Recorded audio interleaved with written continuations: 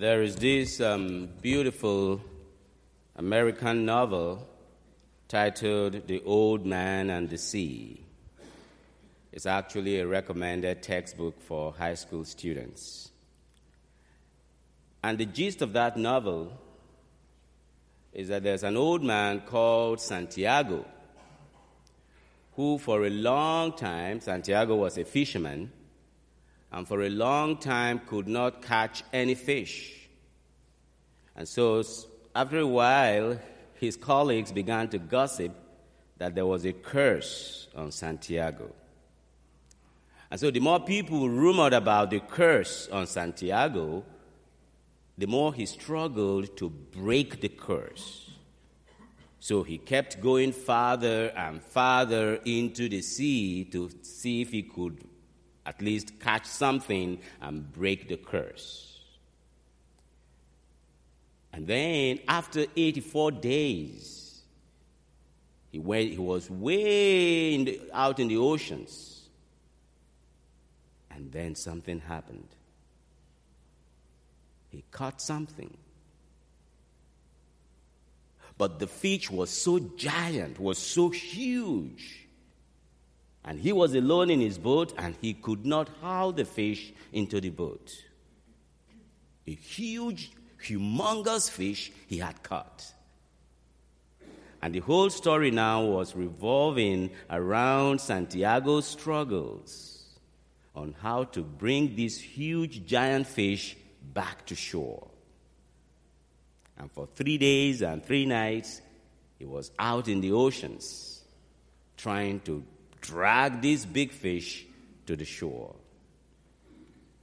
And then every climax, every movement in the story, you begin to see how he struggles with the elements and all the issues going on around, trying to bring this huge, giant fish to land. I think it was on the second day that sharks started attacking the fish. And by the time he arrived shore on the third day, all that was left of that giant fish were the skeletons. Of course, you know that's a metaphor, right? Santiago is metaphorical of all of us in our struggles of life. The sea is the life itself. And sometimes we are all struggling to catch the big fish of life, to catch the big things of life. But when you get to shore, what is left of that? Skeletons. The season of Advent is a beautiful time for us to step back and ask ourselves the fundamental questions of our Christian relationship with Christ. What is it truly that matters in our life as Christians? What is the thing that truly brings us happiness and joy as Christians? That's why the church, in her wisdom, now gives us these 4 Sundays of Advent for us to begin to think and rethink on our relationship with Christ Jesus. The gospel today begins to tell us there is need for us to be vigilant. It's important for us to be watchful. It's important for us to be alert. So what I want to do now in the remaining part of this homily is to identify 3 important types of Christian alertness. And once we finish that, we continue with the Mass. 3 types of Christian alertness. Number 1, value alertness. Number 2, affective alertness. And number 3, kairotic alertness. Let's look at the first one.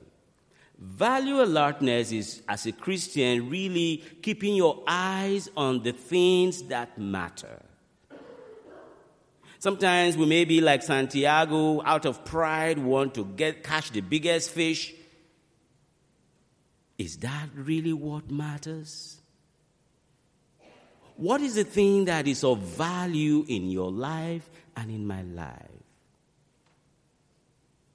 Keeping our eyes on the things that matter is the beginning of true joy and true happiness. And what is that? To love the Lord your God with all your heart, with all your mind, and with all your soul. That's the value, and that's what matters. Second alertness is affective alertness. If you ask those here this morning who've been married for 50 years or for 40 years, ask them, what's the secret of your marriage? What makes you stay together for this long? My guess is that they will tell you, number one, don't take him for granted or don't take her for granted. Because the moment couples begin to take each other for granted, well, I've married you, you are not going anywhere. Okay, I'll tell you I can go somewhere.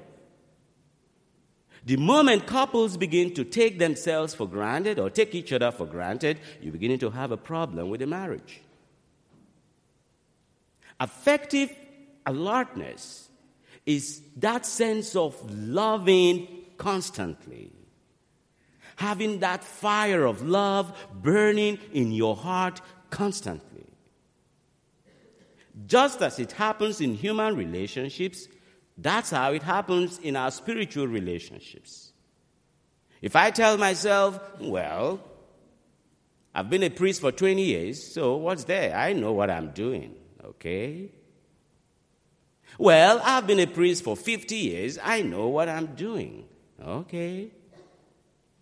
You know what? I have been a Catholic for 40 years, for 50 years, I know everything, okay? Having that love of God burning in your heart constantly, that is affective alertness. And finally, kairotic alertness. The Greeks have a word called kairos. And kairos is a sense of the appropriate time, the right time, the right opportunity. When is the right time to wake up? That's kairotic. When is the appropriate time to wake up? And you know the answer? Now. To have a kairotic alertness means that, look, now is the time for us to renew our relationship with Christ Jesus. So, the invitation this morning, therefore, calls us to three things. Number one, keep your eyes on the things that matter in life. Number two, let your Christian love continue to burn every day. Christian love has no break, has no vacation. And finally, the right time to do that is now. Let us now bow our heads and pray.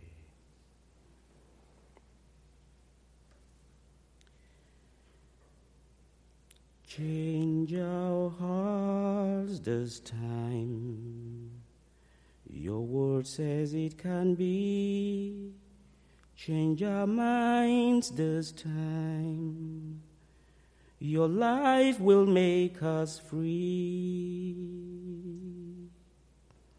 We are your people, your word set apart. Lord, this time, change our